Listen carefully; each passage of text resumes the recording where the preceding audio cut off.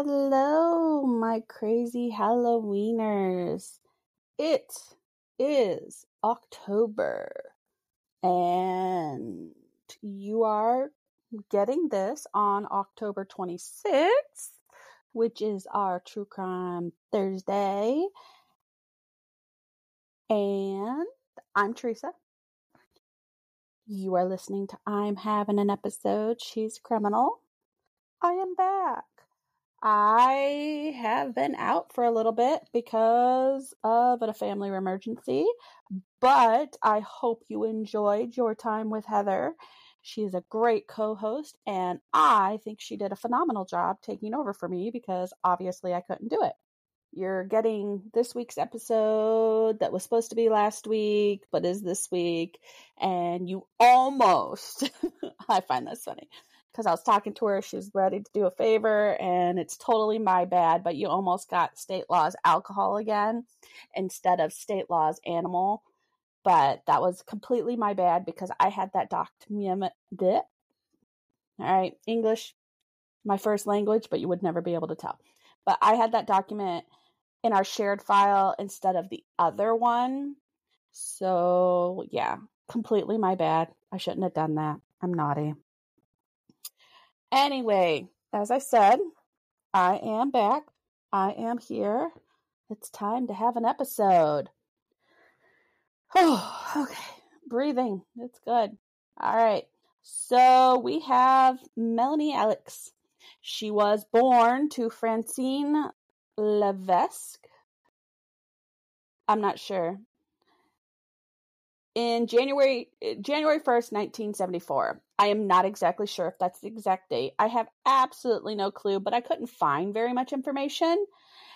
And on wickedwe.com, that is what they said, so we're going with it because it is what it is. She was born in 1974, sometime during the year. We got a 1 in 12 chance of getting the correct month and a 1 in 365 chance of getting the right day. No, I don't think that. 1 in 31. Because, I mean, at max, there's 31 days in a month. So, someone will have to tell me what those odds are because I don't freaking know. Math is not one of my things. Like math and English, same box. Not my talent. So this takes place in Montreal, Quebec, Canada. So, as I said, a lot of information. I think I found like 3 articles. I found a YouTube channel where she gave some information and it said stuff about other things, but I can't find it. I really can't find it. And those articles that I did find were in French, and sadly, I know a bit of Spanish, which is like my colors and numbers and some things. I know some ASL, and I know English, which we have already discovered I am not very good at. So we are going to talk about what we found. So what we did find is Melanie grew up, and these are her claims, allegedly suffering at the hands of those she trusted most. First, she alleges that she was sexually abused by her grandfather. And then she alleges, see, English, my first language, but you'd never know. She alleges that her brother, who is 18 months her senior, was sexually abusing her when they were adolescents. Then she was in a relationship or she was married. There was some things that said he was a boyfriend, some things that said he was just a lover, others said they were married. So you pick your poison. I'm not sure. I saw it multiple different ways. And of the 3 articles, that's what I got. So who knows? But he was Stefan LeBlanc, who she said raped and physically abused her all throughout the relationship. So this is Melanie alleges that he threatened to kill her. So she feared that would put her children in his home where he would abuse them also. So in January of 2001, Melanie faced another devastation. Her wheelchair-bound mother's bungalow caught fire. Being handicapped, she was unable to escape the inferno and perished in the fire of smoke inhalation. We have that when the fire was investigated, they found that Francine, Melanie and Francois' mother, was found near the front door of her home while her wheelchair was in another room. The bungalow was also gutted, leaving not much in there. They also found that Francine had a sleep-inducing antidepressant in her system called, oxapan?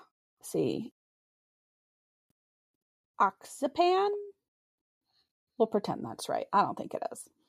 So Melanie said that she had just saw her mother, and like the good daughter that she is, she put wood and started firing her wood stove so she could stay warm. I mean, it's Canada. It was probably chilly. And then left. So they think the fighters and everything were like, okay, so it must have been that the wood stove had a spark or something like that, and the fire started, that way. So the fire, even though Melanie was the beneficiary to the property, the fire that killed her mother was deemed an accident. Now, it is 2 years later, after the tragedy of her mother dying, and another one strikes. Weirdly, very ironically, this was also a fire. So it first started out that Melanie had kicked out her boyfriend / husband / lover, whichever one he is, in January. They had an extremely volatile relationship, her alleging of him abusing her in their home with their children. Obviously, this was going to happen. So she kicked him out, and she was extremely worried about how LeBlanc would react, what he would do after having threatened her. In May of 2003, Melanie stayed up and wrote a will. In her will, she wrote that she wanted to be cremated along with her children and buried on the family plot. She wrote that LeBlanc never accepted being thrown out and how much she loved her children, so she was worried about LeBlanc beating them. She claimed that she wrote the will to make sure her children, not her ex, got any money in the event that Melanie was to die. According to Melanie, she gave her children that sleep-inducing antidepressant to settle them down since they had been extremely concerned for her safety and they needed to go to bed. Then she got a bottle to warm for the 1-year-old Matisse. Having forgotten about the bottle that was boiling, a fire started. Melanie said she tried to get her 1-year-old out, but she couldn't through the billowing smoke that was hanging thickly in the air. She was seen hanging out of the bay window on the second floor by her landlord, calling for help. Gregory Racine had come to the house because Melanie had been absent from a notary's meeting to sign a purchase offer for $60,000 cash for the home she was renting from him. He managed to get Melanie and another person out of the fire before going back to get Matisse. When he opened the door to the baby's room, he said he was hit with such an immense heat, he felt like a bomb had gone off and just hit him face first. He could not breathe. He had to run outside, get some air before trying again. When he went back into the smoke-filled room, he found the baby in his crib non-responsive.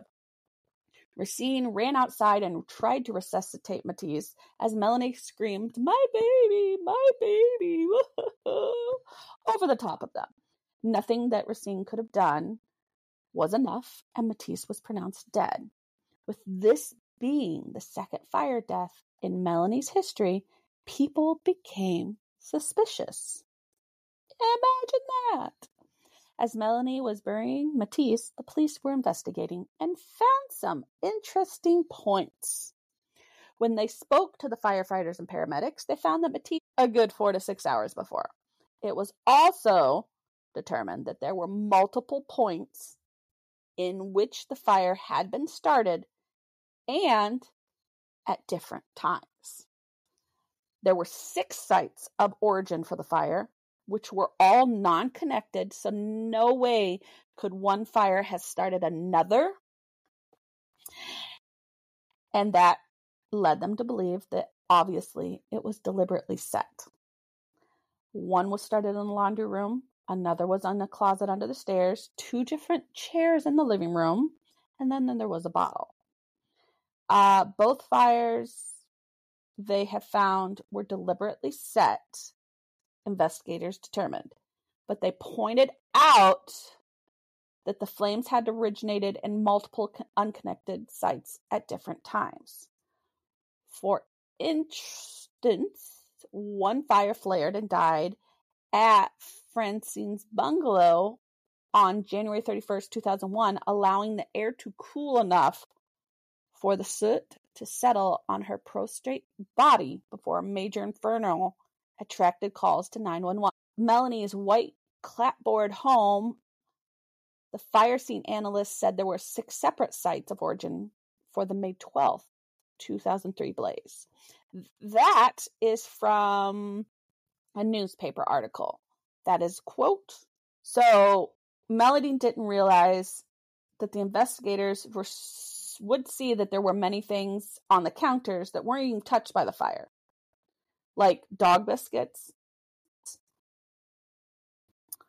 So the more they researched, the more it was determined that Melanie was not an innocent victim suffering devastating losses in her family, but she was actually the culprit setting these fires because she was the beneficiary and would benefit from the deaths. So the day after Matisse was laid to rest, she was taken in by the police, where she confessed that she started a fire on the stovetop fed by oil from the fryer. Now, I read this and it kind of confused me, because does that mean that she spilled the fryer, or she was draining it onto the stove as she started it, or just, I don't know, just the oil? I don't understand exactly. So it was just a weird turn of phrase, I guess. Now, as soon as the case went to trial, Melanie denied confessing, and said that the detective put words in her mouth. Then she claimed she only wrote the will because she was fearing for her life. LeBlanc was threatening her, and she didn't know if he would act on those threats. So for 2 weeks, the court listened to Melanie point fingers, explain how she was the victim, showing no emotion as she described trying to save her son, and contradicted herself too many times to count.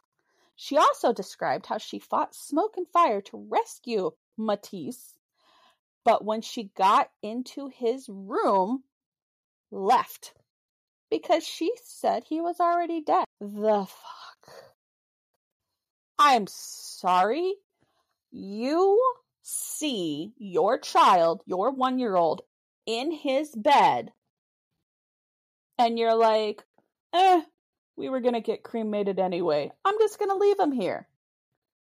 Who does that? No one would just leave their child there.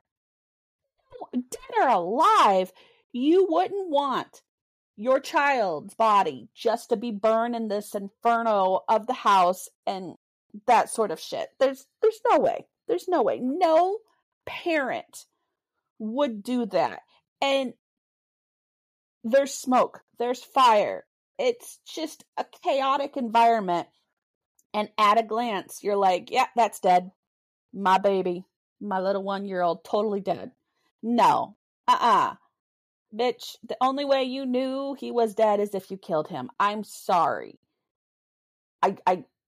Parents who love their children would not be able to face the idea that their child was dead.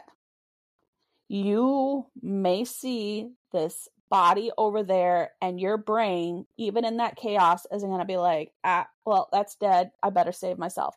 No, you're going to do everything in your power to get that child. You're going to. I'm going to. And even if I felt his cold body or whatever, or just anything like that, barely breathing, no breathing, nothing, I wouldn't at a glance determine that my child was dead. Not on my life. I have a 20-year-old, 21-year-old, a 17-year-old, and a 12-year-old. All of them taller than me. Probably heavier than me. Well, no, not heavier than me. I'm just a weak-ass bitch. Anyway, I wouldn't leave them. I would be dragging their asses out of that house. I would make sure that every single one of my baby was out of there. Hell, I would make sure my husband was out of there because I love my family. I would do everything in my power to get them out of there, and I would not determine myself at a glance in such a chaotic environment that they were dead. No. Sorry. Nope. So, because of the similarities between her mother and how her son died, they brought the mother's case into there. And Melanie blamed the ex, who wasn't even there to defend himself, for the fire and death of their son. And then she blamed her brother for the death of their mother, even though she was the last one to see her, was the one who started the wood stove, supposedly. Although they eventually went back and found multiple points of ignition for the origins of the fire. So, yes, it's her brother's fault.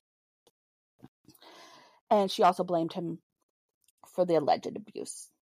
When asked about the will, the prosecutor pointed out that although she said she wanted to make sure her children were to get any money she left behind, were she to die, the only thing in the will mentioning the children was to say she wanted them buried in the family plot. So there was no mention of money. There was no mention of their survival. There was no mention of anything except for she wanted them to be cremated and buried together. So that's very contradictory. So it took 6 days for 7 women and 5 men to come to I suck. Let's try that again. It took 6 days for 7 women and 5 men to come to the conclusion that Melanie was not an innocent victim. No, they declared her a murderer. She was found guilty of first-degree murder and arson in the death of her son and of her mother 2 years before. She was also found guilty of attempted murder of another person who has not and cannot be named. I have no doubt it's because of either age or privacy laws or something like that. I'm unsure, and I mean privacy. So the jury heard everything, but there was also some stuff left out. Like, they didn't hear how Melanie called the Journal de Montreal to declare she was being treated unfairly. Yeah, I think I said it right. And was the victim. The prosecutor was too friendly with the media, which made her look bad, and that she was going to bring a complaint against the Quebec Superior Court Justice France Carbonneau. That's just a lot of names. She also claimed that the judge was just plain mean. That's not all, folks. The jury also didn't hear of how Melanie was suspected of setting fire to LeBlanc's Jeep, and how she had failed an attempt of setting her clothing on fire while in prison. She was even willing to sacrifice herself to fire to prove a point.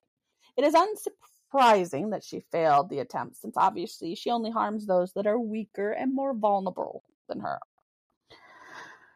So, because of the guilty verdict, Melanie received a sentence for life in prison with no chance for parole for 25 years. When the verdict was handed down, Francois and LeBlanc were ecstatic. Francois, this is her older brother, said that Melanie was manipulative and mean and always has been. Like, as long as he can remember, there isn't a time where she wasn't this just disgusting human being. And he feels that Melanie is dangerous, and there is no limit to what she might do. LeBlanc said that Melanie looked disappointed when she was sentenced, and it made him happy. He was beaming from ear to ear, knowing that Melanie was going to pay for killing their son. Both LeBlanc and Francois said they were going to have nice family holidays, knowing that Melanie would be in prison for the next 25 years. They also said they felt threatened because she showed absolutely no remorse for the crimes that she committed. She shows no guilt, no sadness, and absolutely no reaction at all to having not only lost her mother and son, but to be put in prison. Melanie is clearly a very disturbed individual. And just her obsession with fire, she needs help. She needs some major therapy and just mental help. There's no way she is going to be rehabilitated unless she does.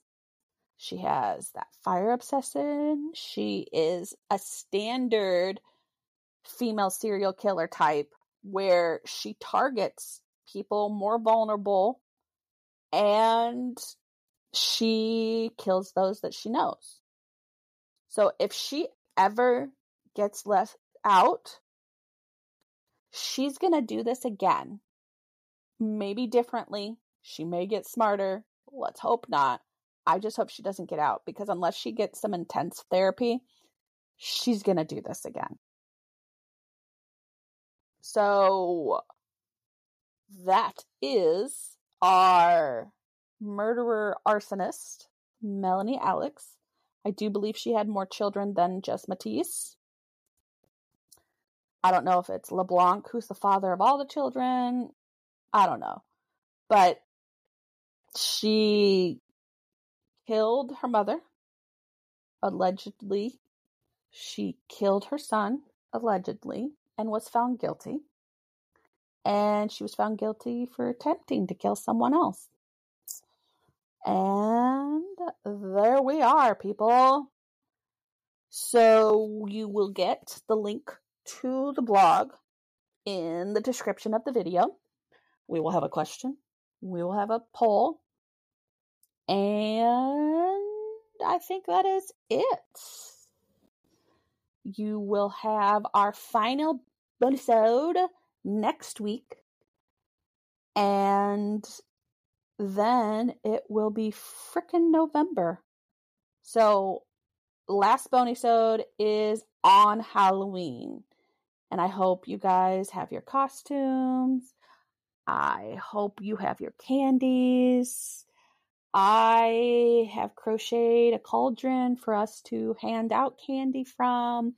I'm super excited for that. I haven't gotten myself a costume because the costume I want is to be Rainbow Bright, and the chaos of the past month and a half has been too much, and that has been the least of my worries. Honestly, they're just, I didn't need it.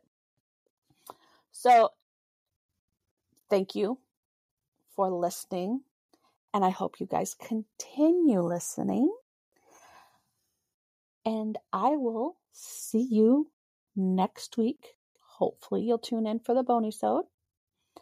I am Teresa, and you are listening to I'm Having an Episode. She's Criminal. Okay, love you. Bye. Yay!